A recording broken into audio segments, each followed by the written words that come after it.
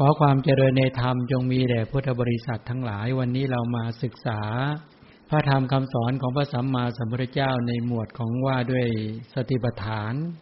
ที่มาในเรื่องของสัมปชัญญะบัพในสัมปชัญญะบัพนั้นเรามาศึกษาในเรื่องของศาสตกาสัมปชัญญะปัญญาที่เข้าไปรู้ชัดว่าเป็นประโยชน์หรือไม่เป็นประโยชน์สัปปายะสัมปชัญญะปัญญาที่เข้าไปรู้ชัดว่าเหมาะสมหรือไม่เหมาะสมโคจรสัมปชัญญะปัญญาที่เข้าไปรู้ชัดในการที่จะถือกรรมฐานอะไรในการดำเนินชีวิต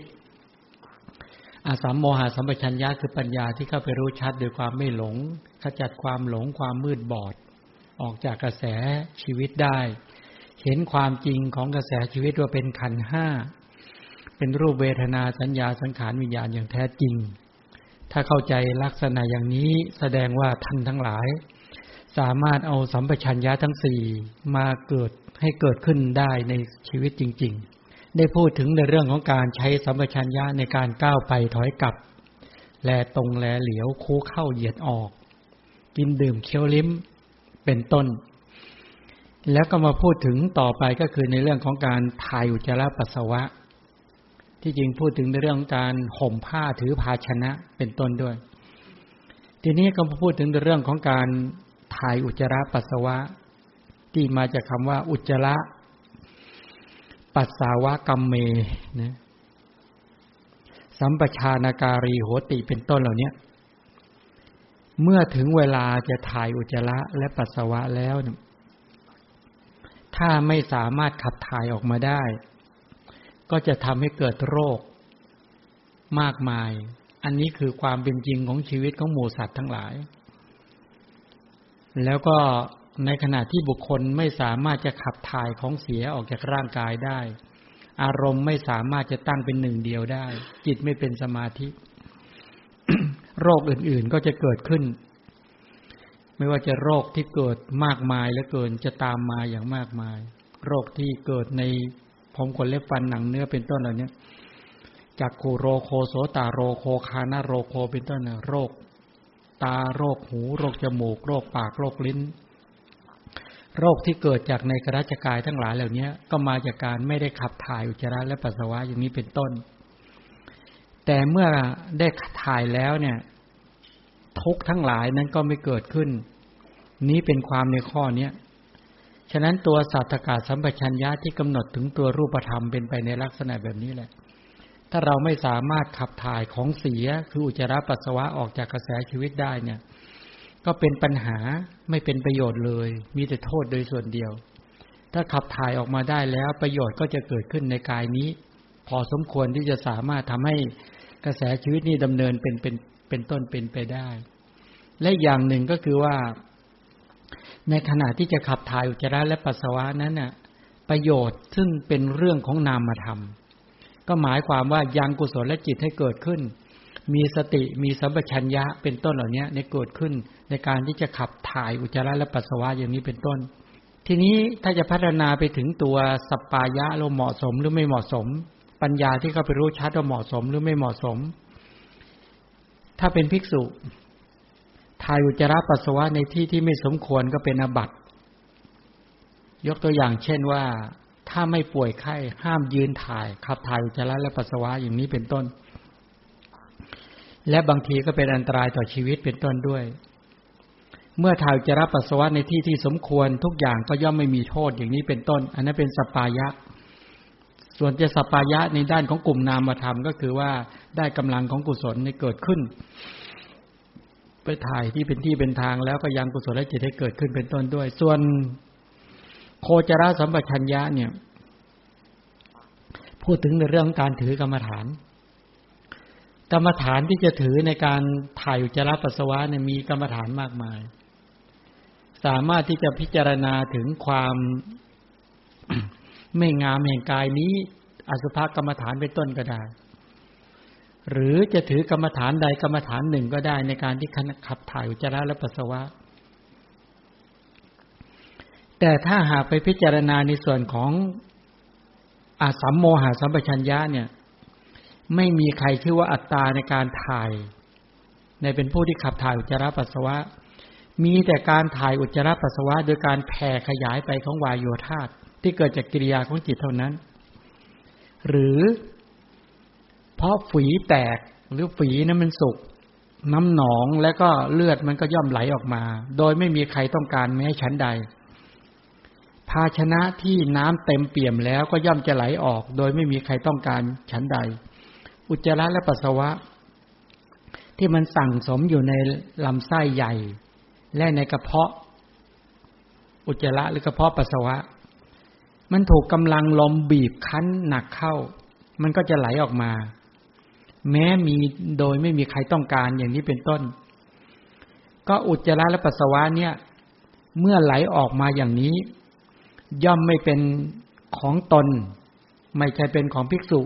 อุบาสกอุบาสิกาไม่เป็นของคนอื่นด้วยเป็นกากอาหารที่ไหลออกจากร่างกายเท่านั้นเหมือนอย่างที่บอกว่าคนที่ถ่ายน้ำเก่าจากตุ่มน้ำเก่าก็ย่อมไม่เป็นของตนแล้วก็ไม่เป็นของผู้อื่นเป็นเพียงล้างตุ่มน้ำนั่นเองแม้ชั้นใดภิกษุเป็นต้นอุบาสกอุบาสิกาเป็นต้นนั้นให้มนสิการใส่ใจในการที่จะขับถ่ายอุจจาระปัสสาวะ1มีจิตที่คิดจะขับถ่ายให้สังเกตดูนะว่าตั้งแต่ศาสตกาสัมปชัญญะสปายะสัมปชัญญะโคจรสัมปชัญญะที่ไม่ทิ้งกรรมฐานในหมวดของสมถะเป็นต้นท่านขับเน้นตัวให้มีสติสัมปชัญญะก็คือให้เป็นกุศลจิตในการขับถ่ายไม่ได้ขับถ่ายด้วยอำนาจของราคะโทสะและโมหะไม่ให้อกุศลจิตเกิดขึ้นในขณะที่จะขับถ่ายอุจจาระและปัสสาวะนี่คือการเจริญสติปัฏฐานนะพระสัมมาสัมพุทธเจ้าผู้ทรงรู้ผู้ทรงเห็นผู้ทรงเป็นพระบรมศาสดาทรงแนะนำพร่ำสอนพุทธบริษัทของพระองค์ว่าแม้เธอทั้งหลายจะขับถ่ายอุจจาระและปัสสาวะก็ให้มีสติสัมปชัญญะในการที่จะขับถ่ายนั้นๆไม่ใช่ขับถ่ายอุจจาระปัสสาวะด้วยราคะความกำหนัดด้วยโทสะความโกรธและโมหะความมืดบอดถ้าอย่างนั้นเธอก็จะไม่ได้ศาสตกาสัมปชัญญะไม่สามารถกำหนดประโยชน์ซึ่งเป็นนามธรรมที่เป็นกุศลได้หรือการขับถ่ายในที่ที่ไม่เหมาะสมหรือกระทำที่ไม่เหมาะสมเช่นเป็นการขับถ่ายโดยการที่การไปใช้แรงลมแบ่งอย่างแรงจนเกินไปเป็นต้นก็เป็นรังเป็นปัจจัยเกิดโรคภัยไข้เจ็บด้วยสอนถ้าด้านวินัยเนี่ยพระพุทธเจ้าสอนแม้กระทั่งการขับถ่ายนั้นน่ะต้องไม่ให้เบ่งแรงจนเกินไปใช้กำลังลมเบ่งแรงจนเกินไปจะเป็นปัจจัยทำให้เกิดวิสีดวงทวารนี้เป็นต้นนะพระสัมมาสัมพุทธเจ้าสอนรายละเอียดในการว่ารูปแบบในการที่จะขับถ่ายไม่ใช่ขับถ่ายด้วยการขาดสติสัมปชัญญะหรือขับถ่ายด้วยราคะโทสะโมหะหรือด้วยอกุศลไม่ได้ประโยชน์อาจจะได้ประโยชน์ทั้งด้านรูปธรรมแต่นามธรรมไม่ได้ประโยชน์คือไม่ได้กุศลและในที่ที่ไม่เหมาะสมหรือการกระทำที่ไม่เหมาะสมการกระทำที่ขาดวัฒนธรรมประเพณีในการขับถ่ายที่ไม่ถูกต้องดีงามเป็นต้นเหล่านี้เป็นผู้สกปรกไม่สะอาดเป็นต้นเหล่านี้ไม่เหมาะสมและในขณะเดียวกันสามารถที่จะถือกรรมฐานในการขับถ่ายอุจจาระและปัสสาวะได้อสุภกรรมฐานก็ได้เห็นความไม่งามของกรัชกายนี้ด้วยเห็นความไม่งามของตัวอุจจาระและปัสสาวะ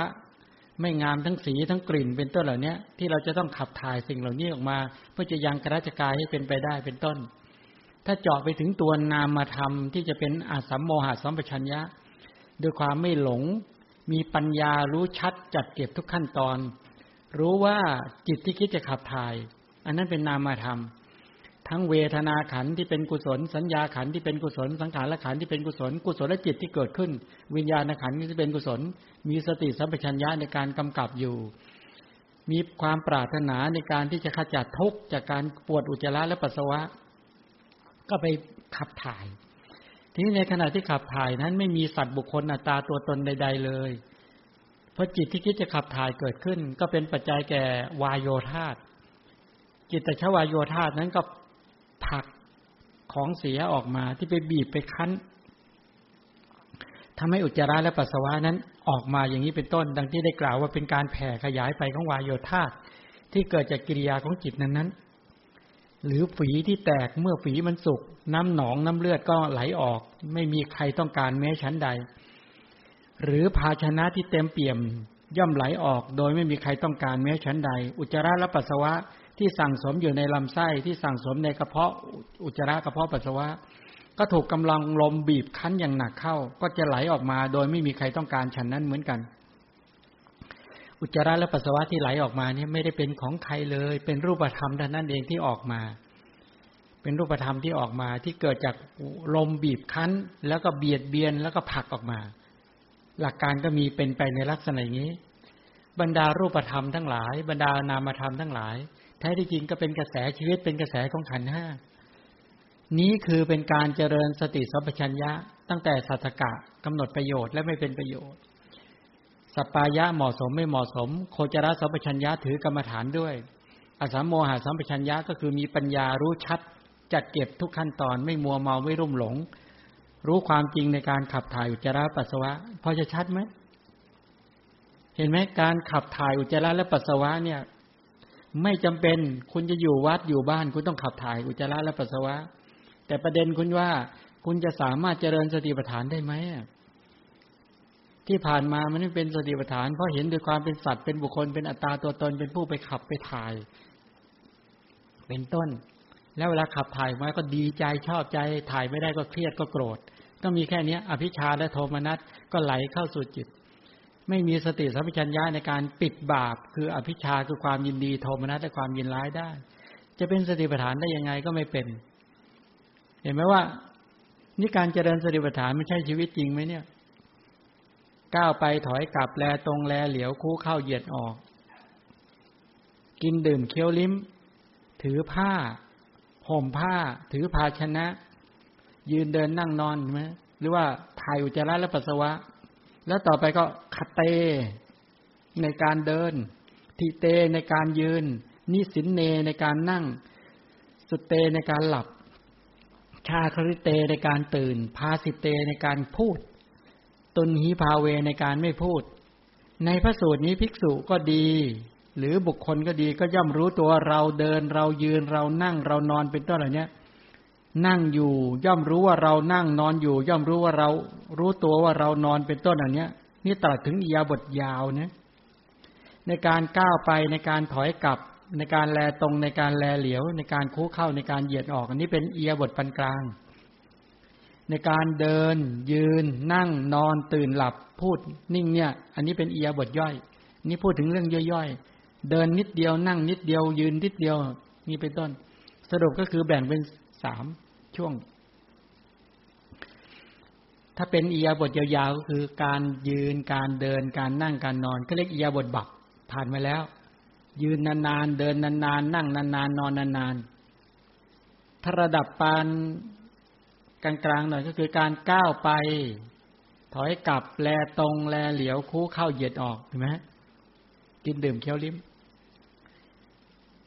หรือเนี่ยบอกว่าในการเดินในการยืนในการนั่งในการหลับในการตื่นในการกล่าวในการ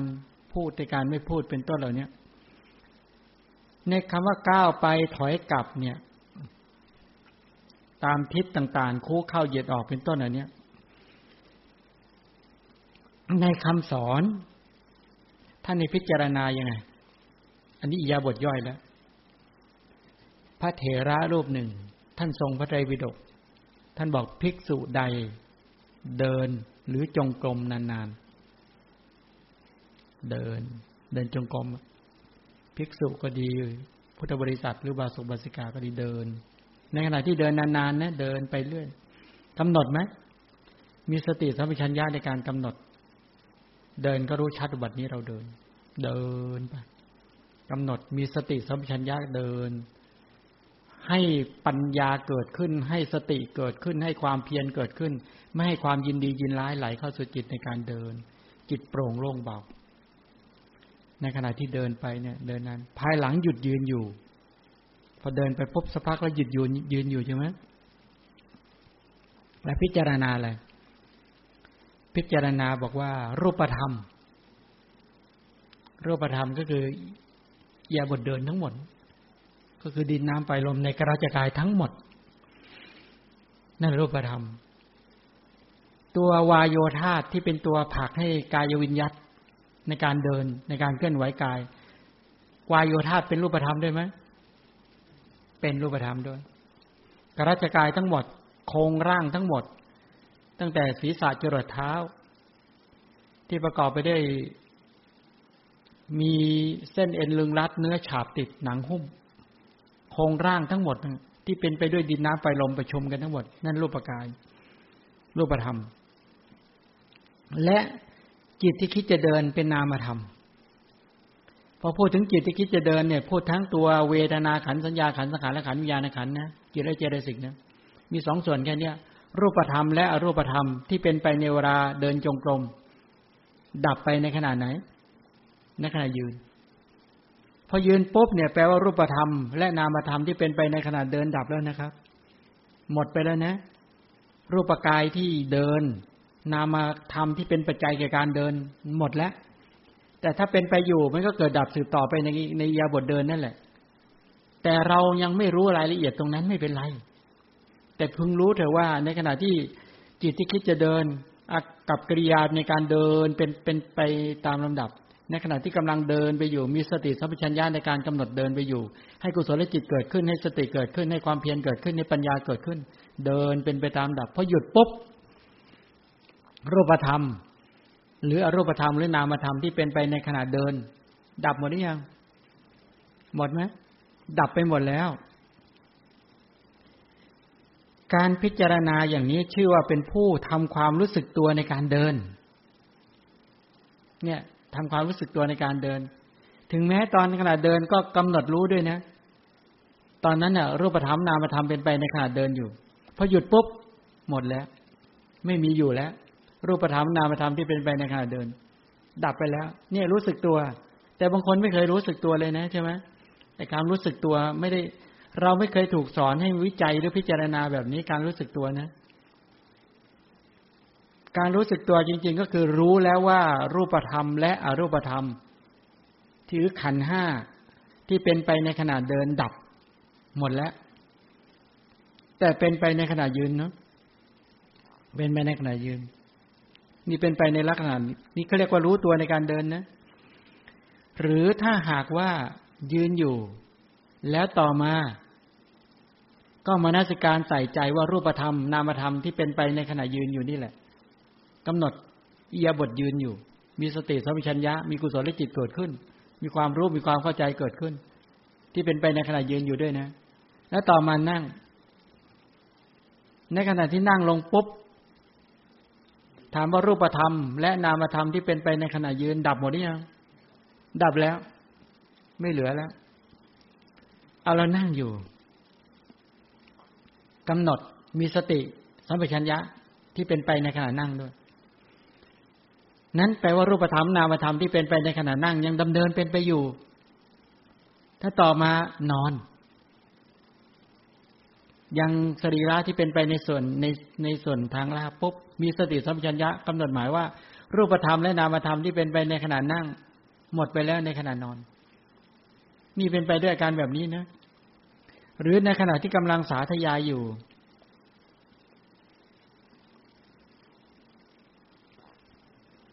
รูปธรรมที่เป็นไปในขณะนะบางทีเรากำลังสาธยายยืนอยู่นี่นะตอนนั้นน่ะมันมีรูปธรรมนามธรรมที่เป็นไปในขณะสาธยายพอหยุดปุ๊บรูปธรรมและนามธรรมที่เป็นไปในขณะสาธยายมันดับไปแล้วในขณะที่หยุดนะหยุดสาธยายหยุดท่องนี่เป็นไปแบบนี้หรือว่านั่งอยู่แล้วอาจจะสาธยายอะไรก็แล้วแต่เวลาลุกขึ้นรูปธรรมนามธรรมที่เป็นไปในเวลานั่งมันดับไปแล้วในขณะที่ลุกขึ้นลักษณะอย่างนี้เขาเรียกเป็นผู้มีความรู้สึกตัวในการนั่งรู้สึกตัวในการยืนรู้สึกตัวในการนอนรู้สึกตัวในการยืนก็เรียกตัดขาดได้เวลาเดินไปอยู่ปุ๊บไปหยุดปุ๊บเนี่ยรูปธรรมนามธรรมที่เป็นไปในขณะเดินมันดับไปแล้วหมดนี่รู้สึกตัวในการเดินนะยืนอยู่ต่อมาก็ใส่ใจในการยืนนี่แหละต่อมามานั่งแล้วก็รู้สึกตัวตอนรูปธรรมนามธรรมที่เป็นไปในขณะยืนดับไปหมดแล้วเนี่ยก็เรียกรู้สึกตัวในการยืนในขณะที่นั่งอยู่ต่อมามันในการใส่ใจอยู่นั่นแหละแล้วต่อมามันนอนรูปธรรมนามธรรมที่เป็นไปในขณะนั่งดับไปแล้วในขณะนอนหรือในขณะที่จะลุกขึ้นในขณะนอนอยู่รูปธรรมนามธรรมเป็นไปในขณะนอนนะเวลาลุกขึ้นรูปธรรมนามธรรมเนี่ยมันดับไปหมดแล้วในขณะที่ลุกอย่างนี้เป็นต้นนี่ก็เรียกมีสติสัมปชัญญะ ในการยืนเดินนั่งนอนตื่นหลับพูดนิ่งเนาะทีนี้ถ้าหากกำลังพูดอยู่ถ้ามีสติสัมปชัญญะว่าชื่อว่าเสียงนั้นย่อมเกิดเพราะอาศัยริมฝีปากอาศัยฟันอาศัยลิ้นอาศัยเพดานและความพยายามของจิตที่เหมาะสมในเรื่องนั้นนั้นพูดหรือสาธยายหรือการกล่าวธรรมหรือการเจริญกรรมฐานเนี่ยในกรณีอย่างนี้ก็คือตลอดกาลนานภายหลังก็นิ่งก็พิจารณาว่าเช่นเราขณะที่กำลังพูดอยู่นี่นะพระที่กำลังพูดอยู่เนี่ยมีสติสัมปชัญญะในการที่จะกล่าวเรื่องอะไรพูดเรื่องอะไรก็ทำกุศลจิตให้เกิดขึ้นทำสติให้เกิดขึ้นในการกล่าวในการพูดนั้นไม่ฟั่นเฟือนไม่เลือนหลงมีสติสัมปชัญญะในการกำหนดอยู่แล้วก็พิจารณาถึงว่าอ๋อจริงๆเพราะว่ามีจิตที่คิดจะกล่าวเพราะอาศัยการพูดการกล่าวมาได้เพราะมีริมฝีปากเพราะมีฟันเพราะมีลิ้นเพราะมีเพดานและมีความพยายามในการที่จะพูดเป็นต้นเหล่านี้ให้เหมาะสมในเรื่องนั้นการพูดการกล่าวการสาธยายเป็นต้นจึงเกิดขึ้นมาได้รูปธรรมต่อมาพอหยุดปุ๊บนิ่งเนี่ยพอนิ่งมีสติกำกับว่ารูปธรรมและนามธรรมที่เป็นไปในขณะที่สาธยายในขณะที่กล่าวเนี่ยดับไปหมดแล้วในขณะที่นิ่งมองเห็นไหมหรือในขณะที่นิ่งอยู่เนี่ยนะก็ใส่ใจในขณะที่นิ่งอยู่มีสติสัมปชัญญะไม่ให้อกุศลธรรมมันชั่วร้ายไหลเข้าสู่จิตด้วยมีสติสัมปชัญญะปิดบาปได้และต่อมาพูดต่อในขณะที่พูดต่อเนี่ยรูปธรรมนามธรรมที่เป็นไปในขณะนิ่งดับหมดนี่ยังดับแล้วอย่างนี้เป็นต้นนี่แหละเขาเรียกว่ามนสิการกรรมฐานหรือในขณะที่นิ่งแล้วยังมนสิการพระธรรมหรือกรรมฐานเป็นเวลานานภายหลังก็พิจารณาว่ารูปธรรมและนามธรรมที่เป็นไปในเวลานิ่งดับไปแล้วในขณะนี้ขณะนิ่งนี้เองเมื่ออุปาทายรูปเกิดคำว่าเสียงที่พูดเสียงที่พูดที่มีการเปล่งกล่าวชื่อว่าพูดเมื่อไม่เกิดชื่อว่านิ่งเป็นผู้ทำความรู้สึกตัวในความเป็นผู้นิ่งเป็นไปในลักษณะอย่างนี้ถามว่าเวลาคนเราจะพูดได้เนี่ยจะต้องมีความเบาความอ่อนความโคลนใช่ไหมจะต้องมีเสียงก็คือสัทธะจะต้องมีจิตที่คิดจะกล่าวก็ต้องมีกลุ่มในกรณีการเป็นต้นเหล่านี้ฉะนั้นกรณีอย่างนี้ถึงบอกว่าการที่เราท่านทั้งหลายไปพิจารณาในเรื่องของตัวมีสัมปชัญญะโดยเฉพาะก็คือในอาสัมโมหะสัมปชัญญะนี่แหละนี่เป็นไปในลักษณะอย่างนี้สรุปก็คือว่าในการก้าวไปถอยกลับแลตรงแลเหลียวคู่เข้าเหยียดออกกินดื่มเคี้ยวลิ้มถ่ายอุจจาระปัสสาวะหรือตลอดถึงว่าใช้ผ้าถือภาชนะในการยืนในการเดินในการนั่งในการนอนในการหลับในการตื่นในการพูดในการนิ่งทั้งหมดเหล่านี้เป็นอิริยาบถย่อยที่เราท่านทั้งหลายต้องมีสติสัมปชัญญะในการเก็บรายละเอียดให้ได้ถ้าทำได้นี่แปลว่าเป็นผู้มีความรู้สึกตัวทั่วพร้อมที่เรียกว่ามีสติสัมปชัญญะจริงๆตอนนี้สรุปแล้ว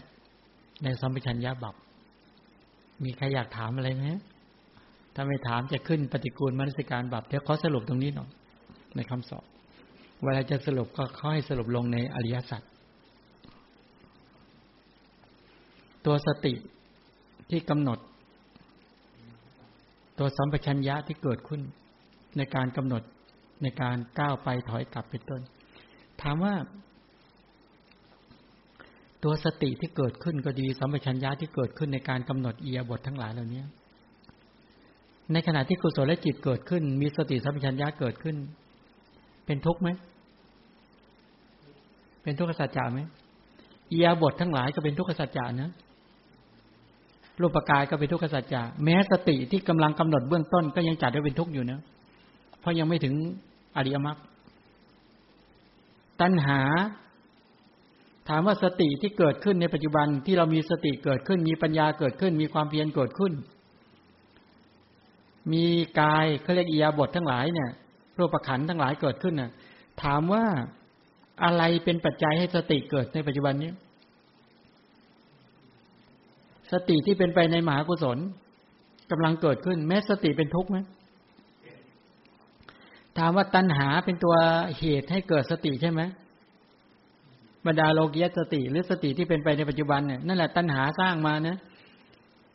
รูปขันธ์ก็ตัณหาเป็นผู้สร้างมาเวทนาขันธ์ตัณหาก็สร้างมาสังขารขันธ์ตัณหาก็สร้างมาวิญญาณขันธ์ก็ตัณหาก็สร้างมารูปเวทนาสัญญาสังขารวิญญาณในนั้นมีสติด้วยนั้นสติที่เป็นไปในเบื้องต้นที่เรากำลังฝึกสติกันอยู่เนี่ยสัมปชัญญะหรือปัญญาที่เป็นไปในเบื้องต้นที่เป็นปุพพะเนี่ยความเพียรที่เป็นไปในเบื้องต้นทั้งหลายปัญญาที่รู้ชัดจัดเก็บทุกขั้นตอนแม้แต่สมาธิกลุ่มพวกนี้เป็นทุกขสัตว์อย่าแปลกใจฉะนั้นเวลาตัณหาเขาเป็นตัวสร้างสติที่เป็นโลกียะงั้นเขาจึงยึดมั่นว่าไอ้ตัวสติเป็นเขาเป็นเราเป็นอัตตาตัวตนของเขาสมาธิเขาก็มายึดปัญญาเขาก็มายึดมองเห็นยังไม่แปลกเนี่ยเป็นทุกขสัจจะตัณหาที่ทำให้สติปรากฏเนี่ยเป็นสมุฏฐานของสติเป็นสมุทัยสัจจะการไม่เกิดขึ้นของสติการไม่เป็นไปแห่งตัณหาเป็นต้นอันนี้เป็นนิโรธสัจจะอริยมรรค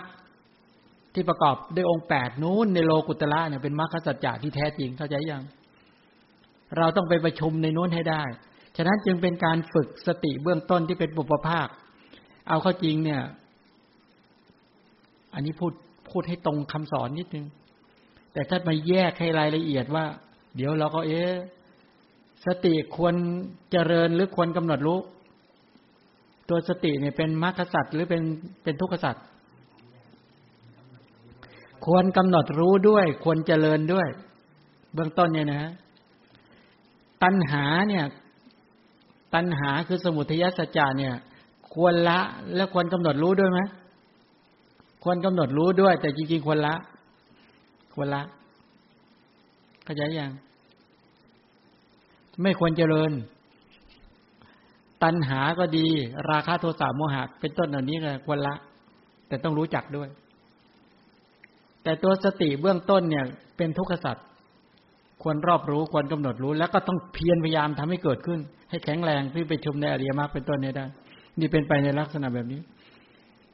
นี่แหละเราท่านทั้งหลายก็ขวนขวายด้วยอำนาจแห่งสัจจะทั้ง4อย่างนี้แล้วก็จะบร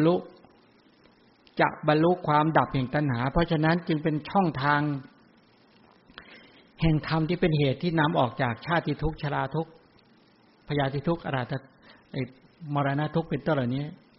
การที่ท่านทั้งหลายจะฝึกตนเองพัฒนาไปจนถึงเป็นพระโสดาบันสกทานาคาเป็นพระอรหันต์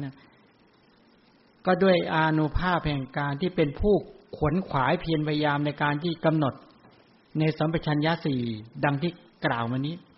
อันนี้ก็เป็นช่องทางแห่งการบรรลุในศาสนาของพระชินเจ้านี่ช่องทางหนึ่งที่ท่านทั้งหลายต้องขวนขวายในการที่จะทำแต่รู้สัมปชัญญะบัพแล้วต้องไปเชื่อมโยงเวทนาสัญญาสังขารวิญญาณด้วยนะไม่ใช่รู้เพียงแค่รูปขันธ์อย่างนี้อย่างเดียวนี้เป็นต้นพอจะมองเห็นหรือยังมีใครอยากจะถามสัมปชัญญะบัพไหมถ้ามีใครอยากจะถามถ้าไม่ถามผ่านมาพูดดุไปหน่อยวันนี้ไม่มีนะไม่มีก็จบในหมวดของสัมปชัญญะบัพต่อไปก็ขึ้นปฏิกูลมนสิการบัพ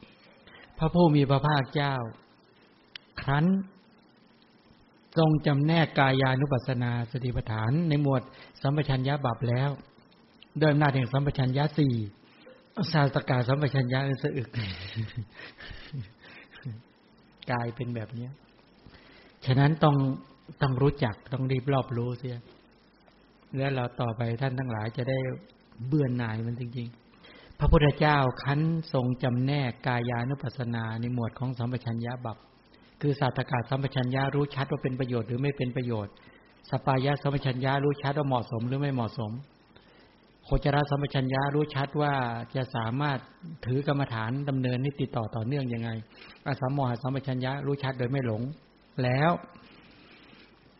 บัดนี้เพื่อจะจำแนกกายานุปัสสนาด้วยอำนาจแห่งมนสิการในปฏิกูลมนสิการบัพหรือบางทีเรียกว่ากายคตาสติเป็นต้นก็เลยตรัส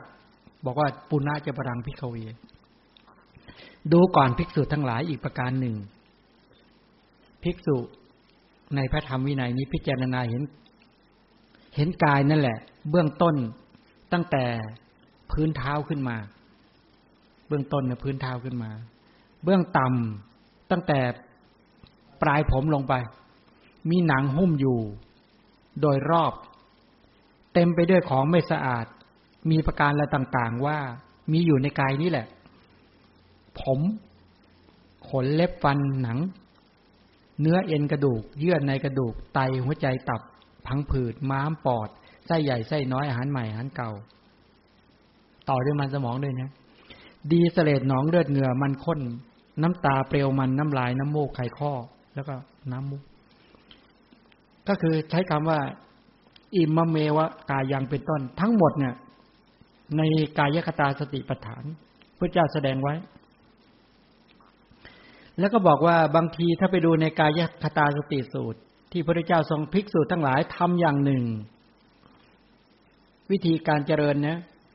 ที่ภิกษุเจริญแล้วก็ทำให้มากแล้วย่อมเป็นไปเพื่อความสลดใจอันใหญ่หลวงเจริญที่ผมขนเล็บฟันหนังเนื้อเอ็นกระดูกเยื่อในกระดูกไตหัวใจตับเนี่ยย่อมเป็นไปเพื่อความสลดใจอันใหญ่หลวงก็คือว่าเพราะทำให้เข้าใจสภาพของร่างกายตามความเป็นจริงว่ากายคือผมกายคือขนกายคือเล็บกายคือฟันกายคือหนังกายคือเนื้อกายคือเอ็นกายคือกระดูกกายคือเยื่อในกระดูกกายคือไตคือตับปอดไส้ใหญ่ไส้น้อยอาหารใหม่อาหารเก่ามันสมองดีเสลดหนองเลือดเหงื่อมันข้นน้ำตาเปลวมันน้ำลายน้ำมูกไขข้อแล้วก็น้ำปัสสาวะกายนี้เต็มไปด้วยอย่างนี้ฉะนั้นพอพิจารณาแล้วย่อมเป็นไปเพื่อความสลดใจอย่างใหญ่หลวงด้วยแล้วจะได้เข้าใจความจริงว่ากายเป็นแบบนี้ได้เข้าใจความจริงว่ากายเป็นแบบนี้เพื่อประโยชน์อันใหญ่หลวงมีประโยชน์ในปัจจุบันเป็นต้นด้วยจะได้มีสติสัมปชัญญะในปัจจุบันที่ไม่มัวเมาลุ่มหลงแล้วก็ความสิ้นเครื่องผูกอันใหญ่หลวงด้วยต่อไปจะได้ผูกด้วยตัณหาและเป็นไปเพื่อสติสัมปชัญญะอันมีกำลังใช้คำว่าใหญ่หลวงด้วยแล้วก็การได้รับปัญญารู้เห็นจะเป็นปัจจัยต่อการเจริญวิปัสสนาปัญญาเป็นต้นด้วยและถ้าฉลาดในเรื่องนี้จะได้เป็นอยู่เป็นสุขในปัจจุบันภพและประการต่อไปก็คือจะทำให้รู้แจ้งวิชา3แล้วก็เป็นไปเพื่อวิมุตติคือความหลุดพ้นจากกิเลสและกองทุกข์เป็นต้นแล้วพระพุทธเจ้าตรัสบอกว่าชนเหล่าใดดื่มด่ำกายคตาสติหรือมีสติที่เป็นไปในกายนี้พวกเขาย่อมดื่มด่ำอมตะธรรมด้วยการเข้าฌานสมาบัติชนเหล่าใดไม่ได้ดื่มด่ำกายคตาสติชนเหล่านั้นก็ไม่ได้ดื่มด่ำอมตะธรรมคือธรรมที่จะเป็นปัจจัยต่อการทำที่ไม่ตายเป็นต้นเหล่านี้ชนเหล่าใดดื่มด่ำกายคตาสติพวกเขาย่อมดื่มด่ำอมตะธรรมเนี่ยก็หมายความว่ากายคตาสติเนี่ยเรียกว่าอมตะธรรมเพราะเป็นเหตุอะไรเป็นเหตุให้บรรลุนิพพานที่เป็นอมตะธรรมและก็ประกอบด้วยความสุขในสมถะและวิปัสสนาอันไม่รู้สึกเต็มอิ่มเหมือนอมตะธรรมถ้าท่านทั้งหลายได้สมถะได้ความสงบจากการพิจารณากายคือผมกายคือขนกายคือเล็บกายคือฟันกายคือหนังจะมีความสุขมากหรือถ้าหากไปวิจัยเห็นความจริงของกายคือผมขนเล็บฟันหนังเนื้อยกขึ้นสู่ไตรลักษณ์เห็นด้วยความไม่เที่ยงเป็นทุกข์เป็นอนัตตาจะมีความสุขมากและในส่วนจริงจะเป็นปัจจัยการลุถึงอมตะธรรมคือพระนิพพานท่านจึงจัดว่านี่แหละถ้าได้ดื่มด่ำกายคตาสติก็ชื่อว่าดื่มด่ำอมตะธรรมนี่เป็นไปในลักษณะแบบนี้อีกความหมายหนึ่งบอกว่าชนเหล่าใดดื่มด่ำกายคตาสติแล้วพวกเขาได้ดื่มด่ำอมตะธรรมชนเหล่าใดยังไม่ได้ดื่มด่ำกายคตาสติเขาก็ยังไม่ได้ดื่มด่ำอมตะธรรมชนเหล่าใดเสื่อมจากกายคตาสติก็คือไม่สามารถไปพิจารณาเห็นกายคือผมกายคือขนกายคือเล็บกายคือฟันกายคือหนังกายคือเนื้อกายคือเอ็นกายคือกระดูกกายคือเยื่อในกระดูกกายคือไตคือตับเป็นต้นเหล่านี้ถ้าไม่มีสติ ระลึกในกายตามความเป็นจริงชื่อว่าพวกเขาเสื่อมจากอมตะธรรมเสื่อมจากพระนิพพานด้วยชนเหล่าใดไม่เสื่อมจากกายคตาสติชนเหล่านั้นก็ไม่เสื่อมจากอมตะธรรมฉะนั้นชนเหล่าใดเสื่อมเนี่ยเสื่อมจากกายคตาสติเสื่อมจากอมตะธรรมเนี่ยถ้าไม่เสื่อมจากกายคตาสติก็คือไม่เสื่อมอีกความหมายหนึ่งท่านใช้คำว่าชนเหล่าใดพลาดจากกายคตาสติชนเหล่าใดก็ถือว่าพลาดจากอมตะธรรมด้วยถ้าชนเหล่าใดเจริญกายคตาสติให้สำเร็จพวกเขาจะไม่พลาดจากอมตะธรรมชนเหล่าใดเจริญกายคตาสติให้สำเร็จชนเหล่านั้นก็คือไม่พลาดจากอมตะธรรมในคำสอนทั้งหมดที่ชี้มาให้เราท่านทั้งหลายได้เห็นหรือได้เกิดความเข้าใจตรงเนี้ยต้องการให้เราท่านทั้งหลายได้พิจารณาว่ากายคือผมกายคือขนกายคือเล็บกายคือฟันกายคือหนังกายคือเนื้อกายคือเอ็นกายคือกระดูกกายคือเยื่อในกระดูกเนี่ยนะอันนี้พระพุทธเจ้าทรงแสดงว่าการระลึกที่เป็นไปในรูปกายการระลึกที่เป็นไปในรูปกายเพื่อจะให้เห็นความจริงของชีวิตที่ว่ากายมีอยู่เป็นต้นเหล่านี้ท่านก็เลยอุปมาในคัมภีร์ในสติปัฏฐานบอกว่าไถ่หรือถุงอ่ะที่มีปากสองข้างเคยเห็นถุงไหมไถ่ก็ดีถุงก็ดีที่มีปากสองข้างข้างในเต็มไปด้วยธัญชาตินานาชนิดคือข้าวสาลีข้าวเปลือกถั่วเขียวถั่วเหลืองงาข้าวสารบุรุษที่มีตาดีก็เปิดเปลือกถุงนั้นออกปากถุงนั้นออกก็จะเห็นว่านี้ข้าวสาลีนี้ข้าวสารนี้ถั่วเหลืองนี้งาเป็นต้นเหล่านี้ชั้นใดภิกษุก็ดีอุบาสกบาสิกาก็ดีหรือพุทธบริษัทภิกษุหรือคฤหัสถ์ก็ดีก็เหมือนกันย่อมพิจารณาเห็นกายนี้แหละเบื้องบนตั้งแต่ปลายเท้าขึ้นมาเบื้องต่ำตั้งแต่ปลายผมลงไปมีหนังหุ้มอยู่โดยสุดรอบเต็มไปด้วยของไม่สะอาดก็คือผมขนเล็บฟันหนังเนื้อเอ็นกระดูกเยื่อในกระดูกไตหัวใจตับปอดม้ามไส้ใหญ่ไส้น้อยอาหารใหม่อาหารเก่าดีเสลดหนองเลือดเหงื่อมันข้นน้ำตาเปลวมันน้ำลายน้ำมูก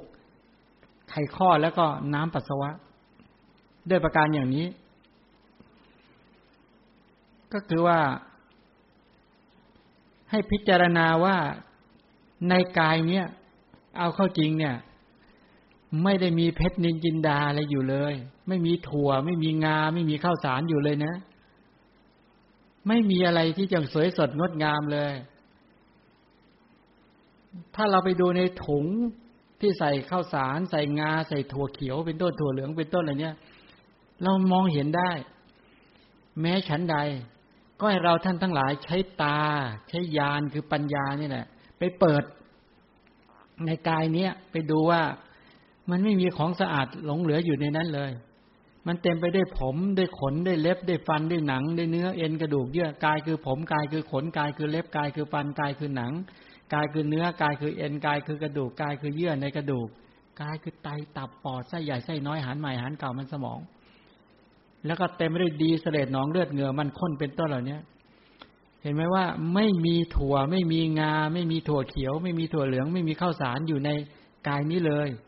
แต่กลับกายว่าเต็มไปด้วยของไม่สะอาดมีประการและต่าง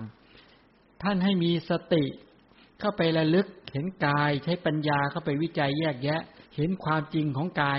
นับตั้งแต่ขณะนี้เป็นต้นไปถ้าเห็นอย่างนี้เข้าใจความจริงอย่างนี้ท่านทั้งหลายใกล้จะได้บริโภคอมตะธรรมคือพระนิพพานเนี่ยเห็นแล้วจะได้มีความสุขเห็นความจริงของชีวิตจะได้เบื่อหน่ายจะได้คลายกำหนัดพอจะมองเห็นไหมยากไหมเนี่ยเดี๋ยวนี่หลักการเบื้องต้นตรงนี้ก่อนเดี๋ยวต่อไปท่านจะสอนในเรื่องการพิจารณาว่าจะพิจารณาอย่างไรนะในกายนี้ที่เดี๋ยวขยายนิดนึงที่บอกว่า ตั้งแต่ฝ่าเท้าขึ้นเบื้องบนตั้งแต่ปลายผมลงเบื้องล่างมีหนังหุ้มอยู่เต็มไปด้วยของไม่สะอาดนานาประการเนี่ยคำว่ากายเยเนี่ยก็คือในสรีระในกายนี้เป็นบ่อเกิดแห่งผมขนเล็บฟันหนังเนื้อและก็เป็นโรคต่างๆมีโรคตาเป็นต้นที่น่ารังเกียจกายก็เลยมี2ความหมายแปลว่ากองอย่างหนึ่งนะแปลว่ากองหรืออีกความหมายหนึ่งแปลว่าเป็นบ่อเกิดเป็นบ่อเกิดหรือเป็นที่เกิดของผมขนเล็บฟันหนังเนื้อเอ็นกระดูกเป็นต้นเหล่านี้แล้วก็เป็นบ่อเกิดของโรคนานาชนิดนะมากมายโรคตาโรคหูเป็นต้นเหล่านี้ท่านแสดงตรงนี้ไว้ว่าผมขนเล็บอาการ32มีผลเป็นต้นเหล่านี้ทีนี้วิธีการเจริญกรรมฐานนี้ฉะนั้นการเจริญกรรมฐานเนี่ยเป็นการเจริญที่ต้องใช้องค์ความรู้ค่อนข้างเยอะองค์ความรู้ต้องค่อนข้างเยอะในการที่ท่านทั้งหลายจะพิจารณากรรมฐานเหล่านี้วิธีจริงๆก็คือวิธีฉลาดในการใส่ใจที่เรียกมนสิการโกสัลละเนี่ยแล้วก็ท่านสอนวิธีการที่บอกว่าให้พิจารณาอย่างนี้บอกว่าอุคหาโกสัลละเป็นต้นอุคหาโกสัลละนี่7ประการนะ1ก็คือสาธยายด้วยวาจาสาธยายด้วยวาจา2ก็ด้วยใจเอาใจไปเพ่งพิจารณาแล้วก็ไปกำหนดโดยสีเช่นผมเนี่ยนะแล้วกำหนดโดยสันฐานแล้วก็โดยทิศโดยที่ตั้งโดยขอบเขต7ประการเนี่ยนะด้วยวาจาก่อนให้สาธยายท่องให้ได้แล้วก็จนขึ้นใจแล้วแต่เนี้ยพอจำจนขึ้นใจเบ็ดเสร็จก็ไปกำหนดโดยสีต่อไปก็กำหนดโดยสันฐานแล้วก็โดยทิศอยู่ทิศเบื้องบนหรือเบื้องล่างแล้วก็โดยที่ตั้งมันตั้งอยู่ตรงไหนแล้วก็โดยขอบเขตวิธีแนะนำก็คือกรรมฐานที่ใส่ใจโดยเป็นสิ่งที่ของเป็นปฏิกูลเนี่ยผู้ประพฤติปฏิบัติเนี่ยก็เพียรปฏิบัติในคำสอนท่านสอนว่ามีพระเถระเนี่ยรูปหนึ่งท่านบอกว่าพระเถระเนี่ยท่านให้คำบาลีแล้วนะแล้วก็บอกว่าท่านทั้งหลายจนไปสาธยายเกสาโลมานะคะทันตาเป็นต้นผมขนเล็บฟันท่านของพวกเราก็โดยมากเราสาธยายเป็นภาษาไทยถ้าคนชำนาญในภาษาบาลีก็สาธยายเป็นภาษาบาลีเกสาโลมานะคะทันตาตะโจเป็นต้นอะไรไปทำสาธยายแบบเนี้ย32อย่างเนี้ย4เดือนตลอด4เดือนด้วยการสาธยายอย่างเนี้ยเมื่อท่านสาธยายตลอด4เดือนเนี่ยในส่วนต่างๆแล้วก็สาธยายด้วยการ32เนี่ยปรากฏชัดตามลำดับอันนี้คือท่านไปพิจารณาอย่างนี้วิธีการสาธยายของท่านก็คือว่าเป็นหมวดนะหมวดที่สาธยายก็บอกว่าอันดับแรกเนี่ยสาธยายตัดจากปัญจกะในกลุ่ม5เนี่ยเกสาโลมานักขาทันตาตะโจใช่ไหมก็คือพิจารณาว่าผมขนเล็บฟันหนังผมขนเล็บฟันหนังผมขนเล็บฟันหนังก็เป็นสาธยายแบบนี้นะคือท่องนั่นเองผมขนเล็บฟันหนังผมขนเล็บฟันหนังผมขนเล็บฟันหนังท่องใครเคยลองยกมือดิใครเคยพิจารณาตัดจากปัญจกกรรมฐานพิจารณาผมขนเล็บฟันหนังผมขนเล็บฟันหนังนี่เป็นอนุโลมก่อนแล้วก็ย้อนกลับเป็นปฏิโลมหนังฟันเล็บขนผมไล่มาตามดำแล้วก็ทั้งอนุโลมปฏิโลมอนุโลมปฏิโลมบางทีก็เกสาโลมานะขาทันตาตาโจทันตานะขาโลมาเกสาเขาท่องไปอย่างนี้จนคล่องเบ็ดเสร็จแล้วก็ย้อนกลับแล้วก็ทั้งเนี่ยบางแห่งท่านสอนวิธีการก็คือว่าในการทำเป็นไปตามลำดับด้วยวาจาก็พิจารณาด้วยวาจาประการต่อมาก็คือมนัสสาก็คือพิจารณาด้วยใจวรรณโตก็คือพิจารณาโดยความเป็นวรรณะคือสีดำสีขาวหรือสีแดงอะไรก็ว่าไปสันฐานโตก็พิจารณาโดยความเป็นรูปร่างสันฐาน ทิสาโตก็คือพิจารณาที่เกิดก็คือเกิดอยู่ในส่วนเบื้องบนหรือว่าในเบื้องล่างของร่างกายประการต่อมาพิจารณาโดยที่ตั้งก็คือตั้งอยู่ในร่างกายส่วนใดแล้วก็ปริเฉทะก็พิจารณาโดยกำหนดขอบเขตเช่นผมเนี่ยก็กำหนดขอบเขตโดยผมนั้นน่ะย่างลงอยู่ในย่างลงในหนังศีรษะเนี่ยปักลงในหนังศีรษะเนี่ยประมาณเมล็ดข้าวเปลือกและเป็นรูที่เส้นผมย่างลงไปนั้นน่ะใน1รูที่เส้นผมย่างลงไปนั้นน่ะไม่มี2รูนะไม่มีเส้นผม2เส้นนะแทรกในรูเดียวกันนะมีรูละเส้นละเส้นละเส้นละเส้นเท่านั้นเองเนี่ยลักษณะแบบเนี้ยเนี่ยถ้าพิจารณาอย่างนี้ก็เรียกอุคหโกสัลละเรียกกายคตาสติก็เรียกก็คือการมีสติไอ้คำว่ากายคตาสติเนี่ยองค์ธรรมได้แก่สตินะที่ในมหากุศลนะก็คือสติที่ในกุศลและจิตนั่นแหละที่ไประลึกถึงกายคือผมกายคือขนเป็นต้นเนี่ยลักษณะอย่างนี้ก็เรียกว่าพิจารณาโดยอุคหโกสัลละแล้วก็ไปพิจารณามนสิกาโกสัลละ10ประการก็คือพิจารณาโดยลำดับเดี๋ยวต่อไปท่านจะสอนวิธีการว่าเวลาพิจารณาให้พิจารณาเป็นไปโดยลำดับนะไม่โดดข้ามนะอย่างนี้เป็นต้นผมขนเล็บฟันหนังเนี่ยเขาจะค่อยๆไล่ไปตามลำดับยังไงวิธีการแล้วก็พิจารณาโดยไม่รีบร้อนนักใหม่ๆเนี่ยพิจารณาไม่รีบร้อนแล้ว3ก็คือไม่ให้เฉยช้าจนเกินไปถ้าเฉยช้าเกินไปเดี๋ยวจิตไปคิดเรื่องอื่นแล้วก็โดยการบังคับจิตกำหนดจิตใส่ใจจิตไม่ให้จิตวิ่งไปที่อื่นแล้วก็พิจารณาโดยการก้าวล่วงบัญญัติให้ได้ให้ไปเห็นปรมัตถ์ให้ได้แล้วพิจารณาโดยทิ้งโกฏฐาสะที่ไม่ปรากฏหมายความว่าอะไรที่ไม่ปรากฏก็กำหนดที่ปรากฏก่อนนี้เป็นต้นและโดยสันฐานโดยที่เกิดทั้งหลายเหล่านี้เป็นไปตามลำดับในลักษณะแบบนี้ทีนี้ในการพิจารณานะวิธีการพิจารณาก็คือว่าผู้ที่ต้องการบริกรรมในหมวด1เนี่ยเขาให้ทำอย่างนี้นะแต่นี่อันนี้ยุคเข้ากันจริงๆเลยนะก็คือเช่นผมขนเล็บฟันหนังเนื้อเนี่ยให้บริกรรมอย่างเงี้ย5วัน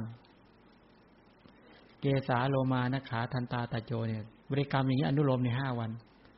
แล้วก็ปฏิโลมอีกนะตะโจทันตา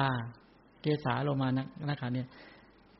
เกสาโลมานะขาทันตาตะโจตะโจทันตานะขาโลมาเกสาเนี่ยคืออนุโลม5วันแล้วก็ปฏิโลมอีก5วัน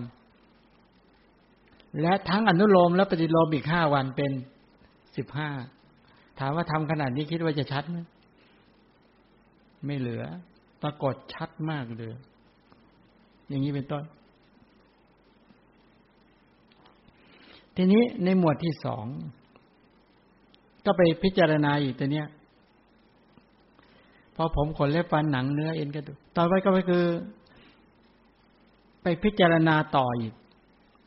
หมวดอื่นมังสังนหารุอธิมิชังวักกังเป็นต้นอะไรเนี้ยก็ไล่ไปตามลำดับอีกนะก็คือกรณีในลักษณะอย่างเงี้ยเป็นการพิจารณาที่ไล่ไปแต่ผมขนเล็บฟันหนังเนื้อเอ็นกระดูกแล้วก็ไปเยื่อในกระดูกไตหัวใจตับปอดเป็นต้นไล่ไปตามลำดับนี้อันนี้วิธีการไล่ลำดับแห่งการเช่นว่าผมขนเล็บฟันหนังอันนี้5วันแล้วก็หนังฟันเล็บแล้วก็ขนผมเนี่ยอีก5วันแล้วก็ทั้งอนุโลมปฏิโลมอีกนะอีก5ผมขนเล็บฟันหนังแล้วก็หนังฟันเล็บขนผมเนี่ยอย่างเงี้ยอีก5เป็น15เอาต่อไปตอนนี้ไล่ต่อผมขนเล็บฟันหนังอันนี้เราไล่ไปแล้วพอต่อมาครบ15วันแล้วต่อไปก็คือเนื้อเอ็นกระดูกเยื่อในกระดูกไตอย่างเงี้ย5วันนะ5วันแล้วก็ไตเยื่อในกระดูกเอ็นแล้วก็เนื้อเนี่ยอีก5 แล้วก็ทั้งเนื้อเอ็นกระดูกเยื่อในกระดูกไตเยื่อในกระดูกเอ็นเนื้อเป็นต้นเนี่ยทั้งอนุโลมปฏิโลมอย่างเงี้ยอีก5เข้าใจยังนี่เป็นไปลักษณะแบบเนี้ยที่จริงบางทีก็นะเขาก็ไล่รวมแต่เนี้ยไล่รวมผมขนเล็บฟันหนังเนื้อผมขนเล็บฟันหนังเนื้อเอ็นกระดูกเยื่อในกระดูกไตแล้วก็เรียกไตไล่ขึ้นมาเลยไตก็คือเยื่อในกระดูกเส้นแล้วก็เอ็นหนังฟันแล้วก็เล็บขนแล้วก็ผมไล่ไปตามลำดับสรุปแล้วที่ท่านสอนทั้งอนุโลมและปฏิโลมก็ไว้เพื่ออะไรเพื่อให้เกิดความแม่นยำและก็ชำนาญหลักการมีแค่นี้ฉะนั้นการเจริญกายคตาสติเนี่ยใช้เวลาค่อนข้างเยอะสมมุติเราทวนไปตามลำดับตั้งแต่หมวดที่1หมวดที่2หมวดที่3หมวดที่4กลายไปจนถึงหมวดที่6หมวดที่6ไล่ไปตามลำดับแล้วนี่การสาธยายทีนี้ในกรณีแห่งการสาธยายเนี่ยเมื่อมนสิการสาธยายด้วยวาจาแล้วเนี่ยจะได้เป็นปัจจัยแก่การขึ้นไปในใจเช่นผมขนเล็บฟันหนังเนื้อเอ็นกระดูกเยื่อในกระดูกไตหัวใจเนี่ยพอเราสาธยายไปด้วยวาจาแล้วสักพักหนึ่งมันจำได้พอจำได้ขึ้นมาปุ๊บเนี่ยแปลว่ามันขึ้นใจหรือยังขึ้นใจแล้วจำจนขึ้นใจแล้วเห็นไหมว่าจริงๆแล้วในอาการ32เนี่ยพระพุทธเจ้าสอนให้มนสิการใส่ใจในลักษณะอย่างนี้เมื่อสาธยายจนชัดเจนแล้วต่อไปก็คือให้กำหนดโดยสีให้กำหนดดูโดยสีโดยสันฐานโดยสีก็คือกำหนดสีของผมโดยสันฐานก็กำหนดดูสันฐานของผมเป็นต้นเหล่านั้นแล้วก็โดยทิศก็คือว่าเกิดอยู่ในทิศเบื้องล่างหรือเบื้องบนแล้วก็โดยที่ตั้งก็คือกำหนดเอาส่วนที่ตั้ง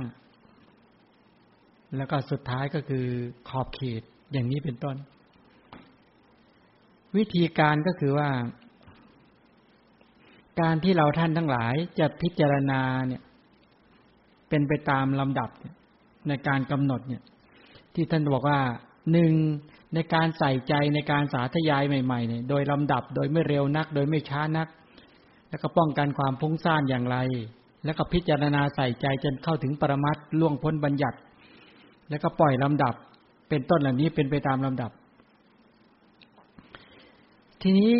ที่มนสิการหรือใส่ใจอย่างนี้เพื่อต้องการให้เราท่านทั้งหลายได้เกิดความได้เข้าใจในเรื่องของในกรัชกายทั้งหลายเหล่านี้เป็นต้นเมื่อเราได้ใส่ใจความจริงของชีวิตโดยความเป็นของปฏิกูลอย่างนี้แล้วเนี่ยโดยความไม่งามที่พูดถึงในเรื่องของผมขนเล็บฟันหนังเนื้อเอ็นกระดูกเยื่อในกระดูกทั้งหลายเหล่านี้การที่เราจะสามารถเข้าไปเห็นความจริงเบื้องต้นลองสังเกตดูนะว่าเวลาพิจารณาผมขนเล็บฟันหนังเนื้อเอ็นกระดูกเยื่อในกระดูกค่อยๆมนสิการเป็นไปตามลำดับสิ่งที่ตามมาที่จะทำให้เราได้เห็นความจริงของชีวิตตรงนี้ก็คือว่าเห็นความไม่งามเนาะการพิจารณาเนี่ยให้เห็นด้วยความเป็นของไม่งามที่ว่าท่องอันดับแรกเรียกว่าให้ท่องหรือสาธยายทั้งอนุโลมปฏิโลมเนี่ยในหมวดแรก15วันในหมวดที่2 15วันหมวดที่3 15วันเป็นต้นไปตามดับจนถึงหมวดที่6 15วันเป็นต้น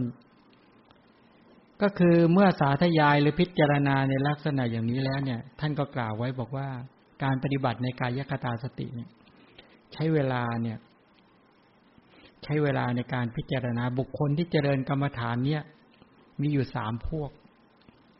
ก็คือพวกติกขาบุคคลที่มีปัญญาบารมีแก่กล้าพวกมันทะมัชฌิมาบุคคลที่มีบารมีปานกลางแล้วก็มันทะบุคคลที่มีบารมีอ่อนใช่ไหมจะมีทั้งติกขะมัชฌิมะแล้วก็มันทะจะมีบารมีแก่กล้าก็คือปัญญาญาณสติสัมปชัญญะแก่กล้ากับพวกที่มีปานกลางกับพวกที่อ่อน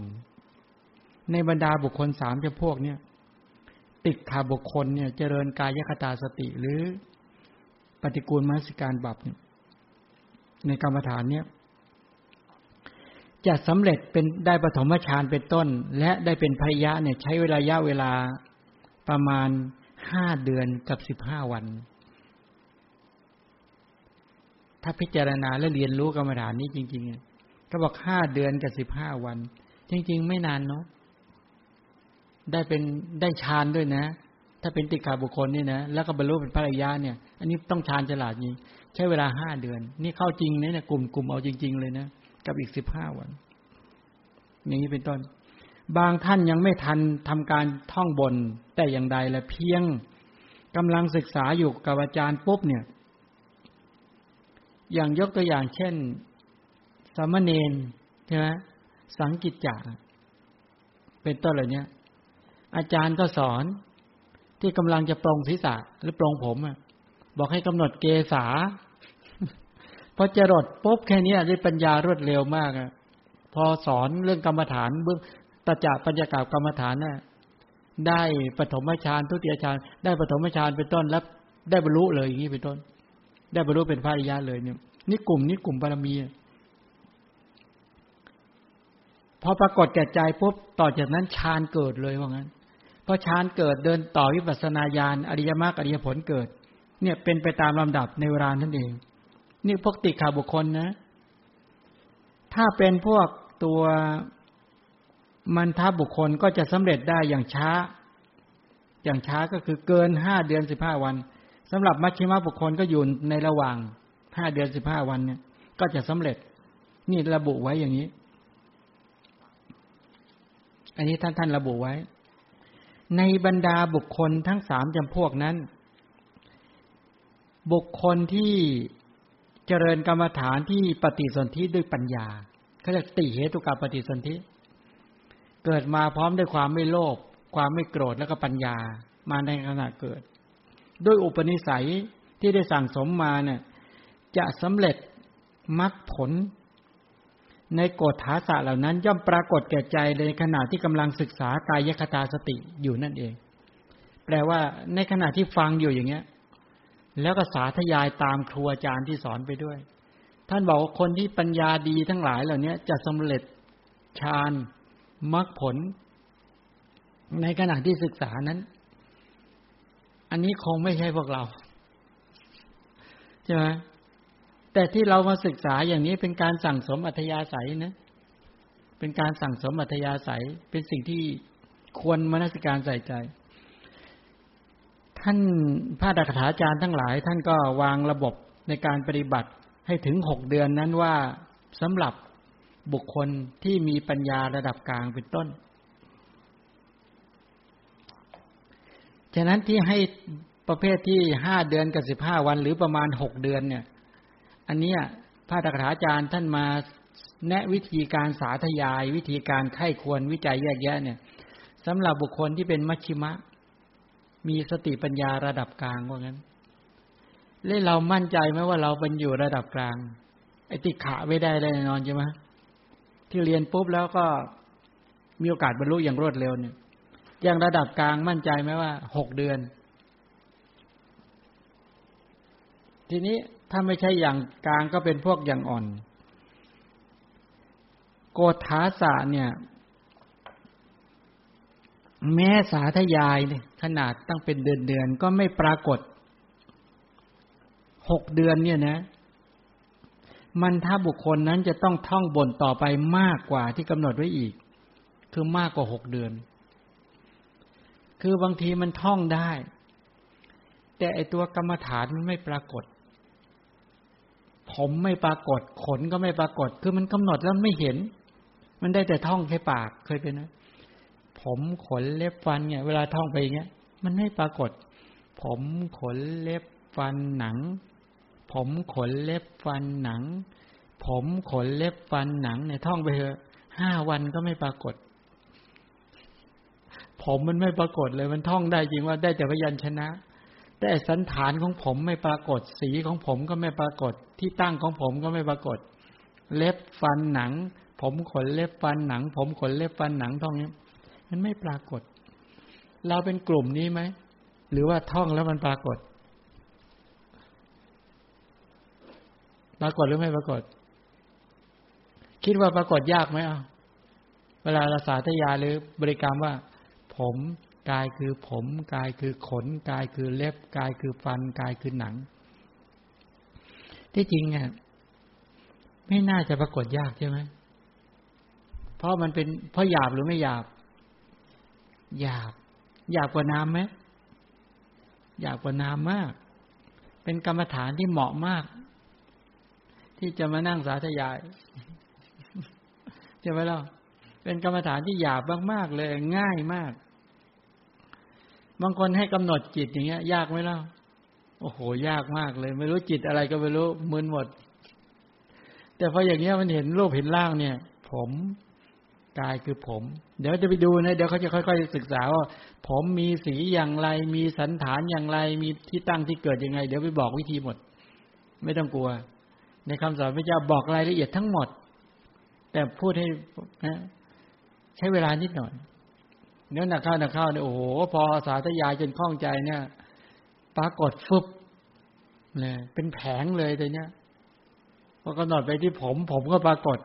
พอมนสิการใส่ใจไปที่ขนก็ปรากฏพอใส่ใจไปที่เล็บมือเล็บเท้าเล็บมือเล็บเท้าก็ปรากฏพอใส่ใจไปที่ฟัน30กว่าซี่หรือ32ซี่อะไรก็แล้วแต่เนี่ยอันนี้ฟันก็ปรากฏพอใส่ใจไปที่หนังโอ้โหหนังที่หุ้มสรีระทั้งหมดเป็นถุงหนังเลยปรากฏเลยเงี้ยนะผมขนเล็บฟันหนังผมขนเล็บฟันหนังผมขนเล็บฟันหนังเนี่ยใส่ใจมันปรากฏเรื่องนักเข้าสันฐานสีมันปรากฏสันฐานปรากฏที่ตั้งปรากฏเป็นต้นเหล่านี้นะมันปรากฏได้เพราะเป็นหยาบเพราะกรรมฐานนี่หยาบมากเป็นกรรมฐานแล้วง่ายเจริญง่ายมากมันท่าบุคคลก็ได้ไม่ต้องมัชฌิมะถ้าติดขาดเร็วเลยแป๊บเดียวได้ทีนี้พอผมขนเล็บฟันหนังปรากฏขึ้นมาปุ๊บเนี่ยแต่เนี้ยโอ้โหแต่เนี้ยสติสัมปชัญญะเกิดขึ้นมาแล้วตัณหาไม่เกิดเลยแต่เนี้ยคนที่ตัณหาหยาบๆทั้งหลายไปเจอกรรมฐานนี้เข้าไปแล้วโอ้เรียบร้อยเลยไปไม่เป็นเลยแต่เนี้ยเคยเจริญไหมใครเคยเมื่อกี้ยอมฉลกยกมือเจริญนอกนั้นมีไหมอ๋อเคยเลยพระเคยไหมครับเคยพิจารณาตาจากปัจจกกรรมฐานไม่เคยเลยนะ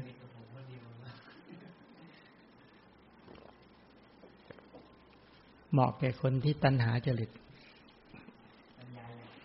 คนที่ชอบสวยๆงามๆทั้งหลาย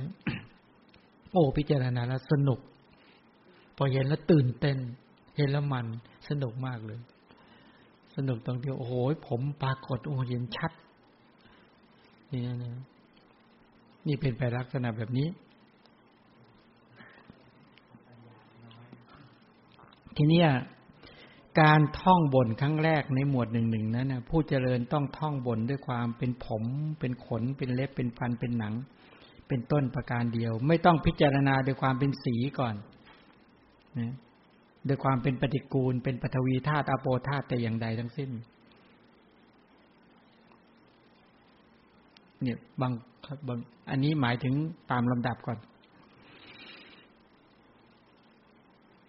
เพียงแต่ให้ท่องพิจารณาด้วยความเป็นผมขนเล็บฟันหนังอย่างเดียวเท่านั้นทั้งนี้ก็เพื่อป้องกันไม่ให้มีความเข้าใจผิดเกิดขึ้นหมายความว่าถ้าสอนให้ท่องแล้วก็พิจารณาด้วยความเป็นสีแล้วปุ๊บในขณะที่กำลังท่องบทอยู่นั้นน่ะเดี๋ยวสีปรากฏผู้เจริญก็จะเข้าใจผิดเพราะตรงกับคำของอาจารย์ว่าหากวันณนิมิตปรากฏขึ้นมามันจะกลายเป็นว่ามันไม่ใช่เป็นปฏิกูลแล้วเดี๋ยวไปกำหนดสีฉะนั้นอันดับแรกเพื่อความเข้าใจเนี่ยให้กำหนดด้วยความเป็นผมขนเล็บฟันหนังเนี่ยเป็นต้นเหล่านี้เป็นไปตามลำดับกรรมฐานพวกนี้เนี่ยเวลาไปกำหนดกายคตาสติเนี่ยกายคือผมคือขนคือเล็บคือฟันคือหนังคือเนื้อคือเอ็นทั้งหลายเหล่านี้เป็นต้นเขาให้ใส่ใจด้วยความเป็นของปฏิกูลก่อนเนาะด้วยความไม่งามพอใส่ใจด้วยความเป็นของไม่งามเนี่ยแล้วก็ต้องไม่ใส่ใจด้วยความเป็นธาตุก่อนให้ด้วยความเป็นของไม่งามถ้างั้นถ้าไปใส่ใจเป็นธาตุ ปฐวีธาตุอาโปธาตุเตโชธาตุมันจะเปลี่ยนนะจะไปเป็นอีกบัพหนึ่งนั้นเป็นธาตุมนสิการบัพแต่ตอนนี้กำลังพิจารณาปฏิกูลมนสิการบัพกายคตาสติหมวดนี้ฉะนั้นอย่าให้สลับกันอย่าให้มั่วกันและอย่างหนึ่งเวลาไปพิจารณาที่แรกไปรีบไปพิจารณาด้วยความเป็นสีก่อนเลยเนี่ยนักเข้าสีของผมปรากฏพอสีของผมปรากฏเป็นสีดำอย่างนี้เป็นต้นนะมันกลายเป็นกสิณสีไปเนี่ยนะนี่ต้องระวังเดี๋ยวกรรมฐานมันก็จะเปลี่ยนรูปไปเลยไม่ตรงกับกรรมฐานที่เราจะเจริญอย่างนี้เป็นต้น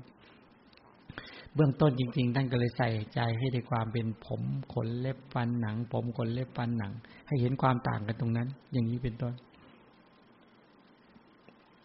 มันจะกลายเป็นโทษนั้นวิธีการเจริญทั้งหลายเหล่านี้ก็ต้องทำความเข้าใจตรงนี้ให้ชัดนั่นการใส่ใจในการที่ไปพิจารณาทั้งหมดเหล่านี้วันนี้ก็จะพูดเพียงคร่าวๆในรายละเอียดเดี๋ยวค่อยๆว่ากันไปไม่อยากไปเร็วเดี๋ยวก็จะทำกันไม่ค่อยได้เนาะแต่ว่าต้องการให้เราท่านทั้งหลายเนี่ยได้เกิดความเข้าใจในเรื่องของการเจริญในกรรมฐานนี้ให้ชัดในกรรมฐานนี้ท่านจะสอนในรายละเอียดค่อนข้างเยอะยกตัวอย่างเช่นว่าโดยผมก่อนผมเนี่ยเป็นสิ่งปฏิกูลโดยสีนะโดยสันฐานโดยกลิ่นโดยที่อาศัยและที่ตั้งถ้าโดยลักษณะของผมเนี่ยสีเขาเป็นปฏิกูลไหมเอาแล้วว่าผมของเราเนี่ยเป็นปฏิกูลงามหรือไม่งามเป็นปฏิกูลหรือไม่ปฏิกูลจริงๆเป็นปฏิกูลนะเป็นปฏิกูลถ้าผมของเราเนี่ยนะถ้าว่าโดยสันฐานคนทั้งหลายที่บริโภคอาหารยามราตรีแม้กระทบกับโดยสันฐานคล้ายผมก็จะรังเกียจนะยกตัวอย่างเช่นนะสันฐานของผมก็จะยาวๆใช่ไหมสมมุติถ้าเรากินอาหารตอนคืนเนี่ยถ้าเราใช้มือไปจับในอาหารในข้าวของเราเนี่ยมันมีอะไรยาวๆอ่ะคล้ายผมตอนนั้นเรารู้สึกรังเกียจไหมทำหน้าจะกินอาหารเนี่ยถ้าไปกระทบว่ามาจับอยู่มันมืดๆเนี่ยแต่มันเหมือนผมมันล่วงลงมาในข้าวล่วงมาในอาหารหวานข้าวของเราเนี่ยเราจะรังเกียจข้าวได้ไหมเนี่ยมันจะรังเกียจอย่างนี้นั้นโดยสีก็ไม่ได้งามหรอกโดยกลิ่นก็เหมือนกันโดยตัวของมันเองเนี่ยกลิ่นเนี่ยกลิ่นของผมถ้าไม่เอาน้ำมันไปทาเอาของหอมไปทาคิดว่ากลิ่นของผมมันจะเหม็นหรือหอมทำไมคนชอบดมผมกันใช่ไหมล่ะโดยกลิ่นของมันเนี่ยเพราะว่ามันปักเข้าไปไง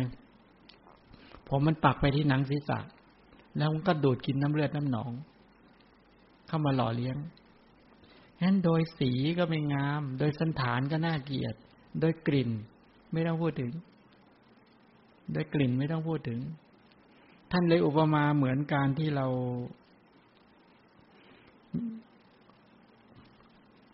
ก็ถ้าเราเอาตัวผักพวกผักบุ้งก็ดีผักตำลึงก็ดีว่างั้นปลูกไว้ที่บริเวณที่ส้วมแล้วก็มันไปดูดกินน้ำในส้วมตรงนั้นไปที่ขับถ่ายแล้วมันงามขึ้นมาเลยนะผักบุ้งผักขมผักอะไรก็แล้วแต่มันงามมากแล้วเราก็รู้อยู่ว่านั่นเป็นน้ำส้วมน้ำอุจจาระเต็มไปหมดเนี่ยกล้าเอาผักนั้นมากินไหมถามจริงกล้าไหม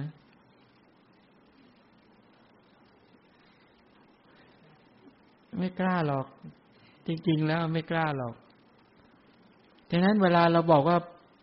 เราเห็นเพื่อนเห็นตัวแล้วโอ้ผมคุณงามมาก นั่นโดยสีโดยสันฐานยาวๆแล้วก็รังเกียจโดยกลิ่นไม่ต้องพูดถึงยิ่งเอาผมอยากจะรู้ว่ากลิ่นมันเหม็นไม่เหม็นนะเอาลองไปจุดไฟดูดิมีไฟขึ้นมาเนี่ยเอาผมเราตัดผมมาไปจุดไฟดูดิโอ้โหเหม็นนะเหม็นจริงๆอ่ะเคยไหมมาตอนที่เขาเผาศพโบราณนี่เขาเผาศพแบบในที่โล่งโอ้โหพอไหม้ไปถึงผมนะยอมฉลกนะเหม็นกลิ่นมันเหม็นมากเลยอ่ะโอ้แล้วไอ้ส่วนอื่นของเดี๋ยวขอเล่าเรื่องมาเล่าอย่างมีศพคนหนึ่งตายเนี่ยตายที่วัดไปเกิดอุบัติเหตุตายจริงเป็นโยมวัดที่นี่แหละรถชนแล้วก็ลากไปตั้งเป็น100 เมตรทีนี้เวลารถชนแล้วก็เกาะติดกับรถเนี่ยแล้วก็ลากถูตื้อไปกับถนนลูกลังโอ้โหหัวหายไปหมดเลยไม่มีศีรษะทีนี้ปัญหาก็คือว่าเวลามาที่เอามาที่วัดเอาศพมาที่วัดโอ้โหมันก็เปื้อนเขาชันสูตรเสร็จแล้วเนี่ยโอ้โหเปื้อนดินเปื้อนอะไรเต็มไปหมดแล้วทีนี้จะเอามาเข้าโรงเนี่ยไม่มีใครกล้าจับแล้วเอามาก็เลยเอาทำไงก็เลยไปอนุเคราะห์ในฐานะเป็นโยมวัดสนิทอีกคนนึงก็ไปเอาแปรงขัดอีกคนนึงเอาน้ำฉีดล้างทำความสะอาดทีนี้ก็ทำอย่างนั้นกว่าจะเสร็จใช่ไหมพอทำเสร็จแล้วก็เอาผ้านุ่งห่มให้อะไรให้แล้วก็เอาใส่โอ้โหทีนี้ก็ถึงเวลามาอาบน้ำโอ้โหไอ้นี่มนุษย์นี่เหม็นจริงนะมันเหม็นมากมันเหม็นติดจีวรหมดเลยทีนี้ติดเสื้อผ้าเอาไปซักในฟับล้างสบู่ฟอกกลิ่นมันก็เหม็นงั้นนะทั้งคืนนะอันนี้นี่ขนาดยังไม่เน่าที่ต่อมาก็พูดแบบลัดๆก็คือตั้งศพทีนี้ว่าเขามีมติว่าให้เก็บศพว่า100 วันเก็บศพ100 วันยังไงก็เลยต้องมาคิดกันดีๆว่าถ้าทำแบบนี้เขาว่าจะได้ที่เก็บศพก็คือว่าใช้โบราณเขาใช้อะไรใช้ขี้เถ้าที่จากแกลบที่เขาเผาไฟเนี่ยแล้วเอาศพเนี่ยวางเอาขี้เถ้าจากแกลบเนี่ยวางรองพื้นไว้แล้วก็ศพทับแล้วก็อัดด้วยแกลบด้วยขี้เถ้าพวกนี้ทั้งหมดเพราะว่าไอ้ขี้เถ้าตัวเนี้ยมันจะดูดนี่ใช้เวลาไม่นานหรอกแล้วมันจะดูดเอาเนื้อเลือดทั้งหลายออกหมดจะเหลือแต่กระดูกเลยว่างั้นถ้าประมาณ100 วันหรือ100 กว่าวัน100 วันหรือ200 วันเราก็เลยทำตามสูตรที่เขาบอกนั้นถ้าหากว่าในครบ100 วันหรือ200 วันพอเปิดออกมาปุ๊บจะเหลือแต่กระดูกเลยว่างั้นมันซับออกไปหมดเลยนี่ก็อัดใส่ในโหลงเก็บไว้ก็สวดโน้นก็พอครบ100หรือ100 กว่าวันเนี่ยนะก็ไปเปิดกันไงโอ้โหผลปรากฏว่ามันไม่หมดมันมีไอ้เนื้อที่ยังเน่าๆติดกระดูกเต็มไปหมดเลยเนี่ยเอาเลยสิตัวเนี้ยจะเอาขึ้นมาทำพิธีทำไงโอ้โหพอเปิดออกมาเหม็นทั้งวัดเลยตัวเนี้ยแล้วทำไงมันเหม็นขนาดนั้นน่ะคิดกันไปคิดกันมาทำยังไงที่จะเอาเลาะเอาเนื้อออกเอากระดูกเอาไปตั้งเป็นตั้งสวดกระดูกงานกระดูกทำไงก็ไม่ได้ก็เลยคิดไปคิดมาเอาอย่างนี้ก็แล้วกันตั้งกระทะใหญ่ๆขึ้นมาแล้วก็เอาใส่ไฟฟืนสมัยโบราณก็ไฟฟืนไงก็งัดเอากระดูกที่มีเนื้อติดมาใส่ลงไปในน้ำแล้วก็ต้มให้มันเปื่อยอย่างเงี้ยใครไม่รู้คิดอย่างนั้นน่ะโอ้โหแต่เนี้ยพอควันมันออกมาเนี่ยไปทั้งวัดแล้วเนี่ยมองไงพระเนี่ยอ้วกกันไปแนวมันก็ต้องทำงั้นเอาผ้าปิดจมูกแล้วก็เป็นเลาะเอาเนื้อทิ้งไว้ แล้วก็ฝังดินนี่เพื่อจะกว่าจะทำอย่างนั้นได้โอ้โหไม่รู้เอากระดูกมาเพื่อจะจัดงานศพที่จะพูดให้ฟังก็คือว่าช้างเน่ากับคนเน่าเนี่ยดมช้างเน่าเนี่ยไม่ปวดหัวนะไอ้มนุษย์เน่าเนี่ยเหม็นแล้วปวดหัวมากนั่นทำไมเหม็นผิดปกติขนาดนั้นพวกเราเนี่ยขนาดนั้นเลยนี่คือความจริงของชีวิตว่ามันเป็นแบบนี้ก็อย่างที่อามาเคยบอกไว้ว่าแต่ก่อนที่พิสูจน์คนตายแล้วก็ลองซีนไว้7 วันเนี่ยพอ7 วันเปิดออกมาหนอนไอ้หนอนตัวใหญ่ๆเงี้ยมันผุออกมาทางศพเต็มไปหมดมันมาจากไหนเนี่ยไอ้หมู่หนอนพวกนี้มันมาจากไหนมันมาจากข้างในมันขนาดป้องกันแมลงวันป้องกันอะไรต่างๆใช้พลาสติกเนี่ยซีนอย่างดีเลยนะอยากพิสูจน์คำสอนของพระพุทธเจ้าใช่ไหมศพที่เป็นศพของคนอนาถาที่เขามาให้พระไว้พิจารณาสมัยก่อนนู้นนะปัจจุบันนี้ไม่มีแล้วนะแต่ก่อนเขาไม่ฉีดแม้กระทั่งยานะศพแต่ก่อนเวลาตายแล้วเสร็จพวกเขาจะไว้วัดกันเมื่อไว้วัดเบ็ดเสร็จก็พระต้องการพิจารณากันเอาละก็ซีนให้เรียบร้อยอยากจะรู้พอ7 วันไปเปิดโลงมาดูโอ้โหตัวเนี้ยตัวหมู่หนอนทั้งหลายมันทะลักออกมาตามทวารหนักทวารเบากับปากกับหูส่วนตรงไหนที่มันเจาะออกมาได้โอ้โหเต็มไปหมดตัวอย่างใหญ่ยั่วเยี่ยเต็มไปหมดมันมาจากไหนก็อยู่ในกายนี้แหละนั้นท่านทั้งหลายเนี่ยที่มีชีวิตกันอยู่ตอนนี้หมู่หนอนหมู่พยาธิเต็มไปหมดนี่คือความจริงของชีวิตมันเป็นแบบนี้กายนี้เป็นแบบนี้กายนอกจากไม่งามกายคือผมกายคือขนกายคือเล็บกายคือฟันกายคือหนังเอ็นกระดูกเยื่อในนอกจากไม่งามแล้วยังเต็มไปด้วยหมู่หนอนหมู่สัตว์ที่มีชีวิตที่อิงอาศัยกายอยู่นี่อยู่เต็มไปหมดนี่เป็นแบบนี้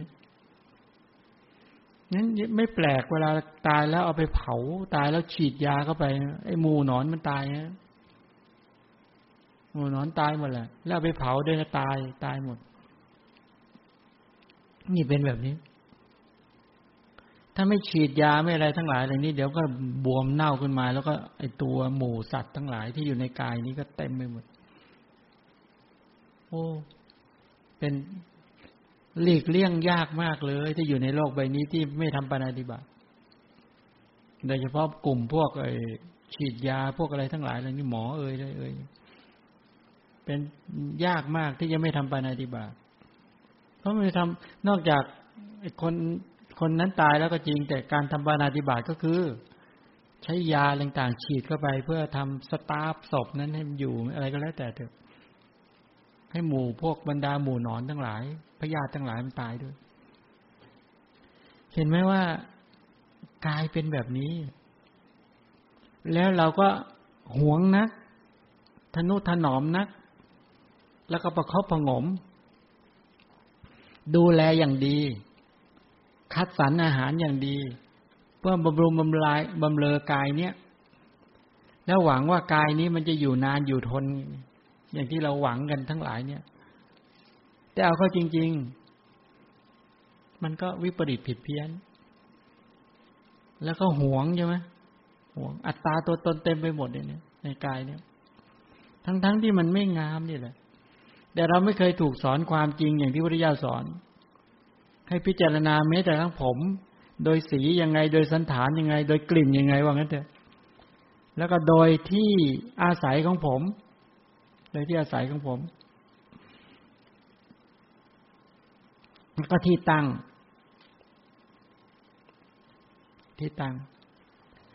เนี่ยหลักการก็คือว่าสีตังที่ได้กล่าวไว้แล้วผมเหล่านั้นมีสีเป็นปฏิกูลโดยสีสันฐานโดยกลิ่นเหตุที่อาศัยและที่ตั้งถ้าเราเห็นสิ่งของบางอย่างเนี่ยยกตัวอย่างเช่นกินอาหารและเราเห็นที่มันดำๆหรือมัน ขาวๆที่มันล่วงลงไปในข้าวถ้าเราแค่เห็นเนี่ยเห็นสีอะไรที่มันสีเหมือนผมที่มันล่วงไปในข้าวเรารังเกียจทันทีนะแค่เห็นสีเนี่ยอยู่บนหัวเนี่ยรู้สึกว่าโอเคนะอย่าให้มันล่วงลงมานะอย่าล่วงไปใส่ข้าวใส่อาหารเอาต่อให้คนชมเราโอ้โหคุณผมสวยมากผมคุณหอมมากอะไรก็แล้วแต่นะแล้วก็ถอนผมนั่นน่ะเวลาเขาจะกินอาหารจะดื่มน้ำอยากดื่มอะไรก็แล้วแต่ใส่ปุ๊บโยนลงไปเราช่วยกินหน่อยทีโอ้โหแทบพังงะเลยแค่ผมเส้นเดียวเนี่ยไม่แค่ผมเส้นเดียวมันรังเกียจทันทีนะก็เมื่อสักครู่บอกว่าผมเรางามผมเราสวยผมเราดีก็แล้วก็ถอนผมนี่แหละให้มันไปโดยสันฐานดังที่ได้กล่าวถ้ามีสันฐานอะไรยาวๆอย่างกระพบเส้นผมที่เราไปจับเจอตอนกลางคืนจะกินอาหารถ้าอยู่ในอาหารโอ้โหรังเกียจอีกโดยกลิ่นไม่ต้องพูดถึงกลิ่นเหม็นไม่ใช่ไม่เหม็น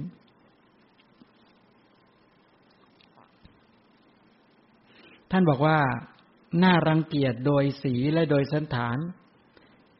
แต่เป็นสิ่งที่น่ารังเกียจโดยกลิ่นน่ะแน่แท้ท่านอุปมาบอกว่าเหมือนกันกับก้อนอุจจาระของเด็กเล็กเด็กเล็กๆเนี่ยอุจจาระของเด็กเล็กเนี่ยสีเหมือนอะไรสีอุจจาระของเด็กเล็กๆเหมือนขมิ้น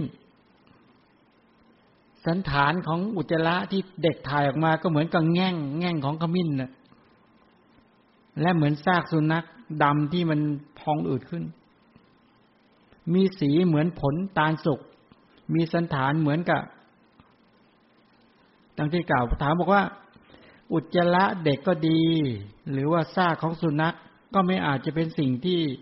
งดงามได้แม้ชั้นใดผมก็เป็นอย่างนั้นแหละว่าโดยสีว่าโดยสันฐานว่าโดยกลิ่นก็ไม่ต่างอะไรกับนั่นแหละอุจจาระเด็กเนี่ยสีดูเหมือนสวยใช่ไหมเอาจริงๆมันปฏิกูลนะเนี่ยสันฐานอุจจาระเด็กที่ถ่ายออกมาแล้วเหมือนขมิ้นเหมือนแง่งของขมิ้นโดยกลิ่นไม่ต้องพูดถึงดมเมื่อไหร่ก็เหม็นโดยที่เกิดก็ดังที่ได้กล่าวแล้วผมที่มันปักเข้าไปในหนังศีรษะมันก็ดูดกินเอาน้ำเลือดน้ำหนองเป็นต้นเหล่านี้น้ำเลือดน้ำหนองเป็นต้นแล้วก็ที่ตั้งของเขาที่ตัวที่ตั้งของผมก็คือว่าเหมือนกันกับกรณีที่มันก็เกิดอย่างนี้มันก็ตั้งอยู่บนศีรษะอุปมามันเห็ดที่เขามันขึ้นมาจากกองกระดูกเวลาก็กระดูกไปเรี่ยรายกองอยู่ในดินแล้วมีเห็ดขึ้นมามีเห็ดโผล่ขึ้นมาอันนี้ก็เหมือนกันเวลาเส้นผมมันเนี่ยมันจริงๆก็มันขึ้นมาจากไอ้หนังเนี่ยปักเข้าไปในหนังศีรษะแล้วมันก็ในนั้นแหละมันก็มีกระดูกกะโหลกนั่นแหละในนั้นมีน้ำเลือดน้ำหนองอยู่มันก็ดูดกินขึ้นมาก็เหมือนกับเห็ดที่มันเกิดขึ้นมาจากไอ้มันกองกระดูกที่มันบนพื้นแผ่นดินที่มีกระดูกเรี่ยรายกองเต็มไปหมดฉะนั้นจะมองในมุมใดมุมหนึ่งผมนี้ก็ไม่ได้มีความงามโดยสีโดยสันฐานโดยกลิ่นแล้วก็โดยเหตุที่อาศัยของเขาแล้วก็โดยที่ตั้งนะล้วนแต่ปฏิกูลทั้งนั้นเขาใส่ใจในลักษณะอย่างนี้พอไหวไหม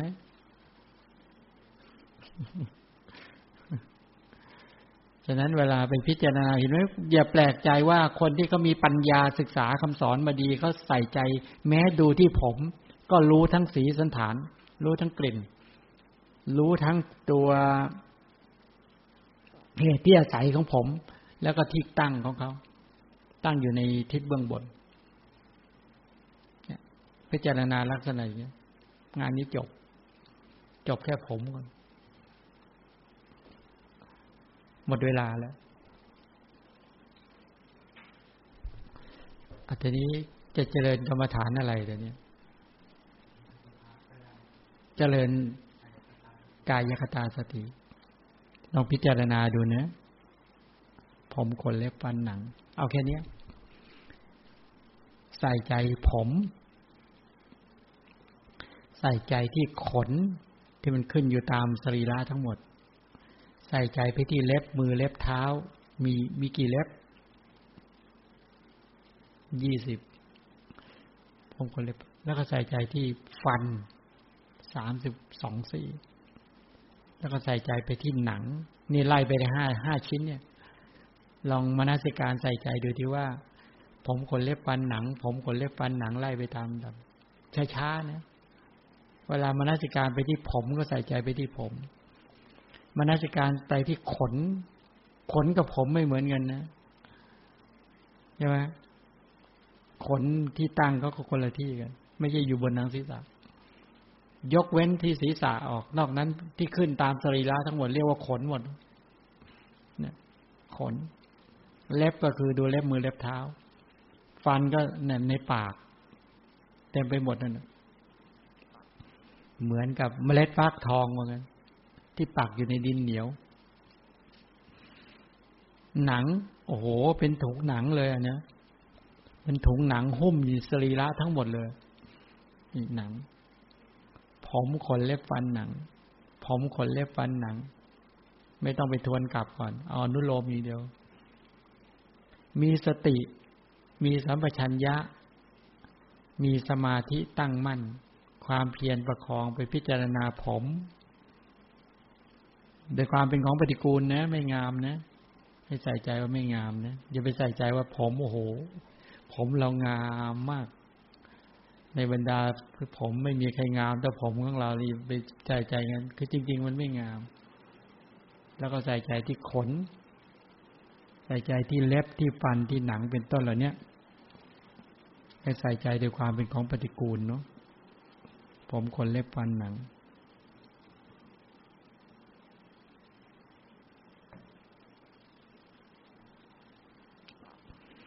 ผมก็มีสีดำบ้างสีแดงบ้างสีขาวมีสันฐานยาวกลมเกิดอยู่เบื้องบนของร่างกายตั้งอยู่ในหนังอ่อนที่หุ้มกะโหลกศีรษะแล้วก็สองข้างก็จรดหมวกหูเขาเรียกหมวกหูนะข้างหน้าก็จรดหน้าผากข้างหลังก็จรดหลุมคอขอบเขตของผมเบื้องต่ำเส้นหนึ่งก็ยังลงในหนังหุ้มศีรษะเข้าไปประมาณกับปลายเมล็ดข้าวเปลือกนั่นแหละเบื้องบนก็มีขอบเขตแค่อากาศก็หมายว่าสุดแค่ความยาวและความสั้นส่วนด้านกว้างก็หมายความว่าเป็นส่วนแห่งกันและกันขึ้นติดกันผมแต่ละเส้นเนี่ยไม่ในรูคุ้มในรูที่ปักเข้าไปไม่มี2เส้นขึ้นในรูเดียวกันส่วนโลมาคือขนเนี่ยสีดำบ้างสีเหลืองบ้างคือไม่ดำล้วนมีสันฐานเหมือนกับรากตาลปลายก็น้อมลงเกิดอยู่ในส่วนเบื้องบนก็มีเบื้องล่างของร่างกายก็มีทั่วไปในร่างกายเนาะส่วนเล็บก็มีสีขาวสันฐานเหมือนเกล็ดปลาเนี่ยแหละฟันก็มีฟันสีขาวบางหรือมีสันฐานต่างๆกันออกไปอยู่ในปากส่วนหนังก็หุ้มอยู่ทั่วร่างกายที่ชื่อว่าผิวนั่นแหละดำบ้างคล้ำบ้างเหลืองบ้างขาวบ้างนั่นคือหนังที่ห่อหุ้มอยู่ท่านทั้งหลายก็พิจารณาผมกายคือผมกายคือขนกายคือเล็บกายคือฟันแล้วก็กายคือหนังห่อหุ้มสรีระเอาแค่นี้ผมขนเล็บฟันหนังเนี่ยว่าโดยสีสันฐานกลิ่นที่อาศัยเกิดที่ตั้งล้วนแต่น่าเกลียดปฏิกูลทั้งนั้นไม่สะอาดให้พิจารณาอย่างนั้นให้ท่านทั้งหลายใส่ใจในผมขนเล็บฟันหนังผมขนเล็บฟันหนังไปช้าๆเป็นกรรมฐานที่หยาบพิจารณาได้ง่ายไม่ยาก เพราะทุกท่านรู้จักกันหมดให้สังเกตดูมันปรากฏไหมให้มีสติแล้วมีจิตใจปราบปลื้มโปร่งโล่งเบาพิจารณาอย่างนั้นเอาละท่านทั้งหลายได้มีเวลาใคร่ครวญและใส่ใจกันมากๆในกรรมฐานนี้เป็นกรรมฐานที่ดูได้ง่ายมากไม่ยากไม่เหมือนนามธรรมเป็นของที่มีอยู่จริงเนี่ยในกายนี้แหละ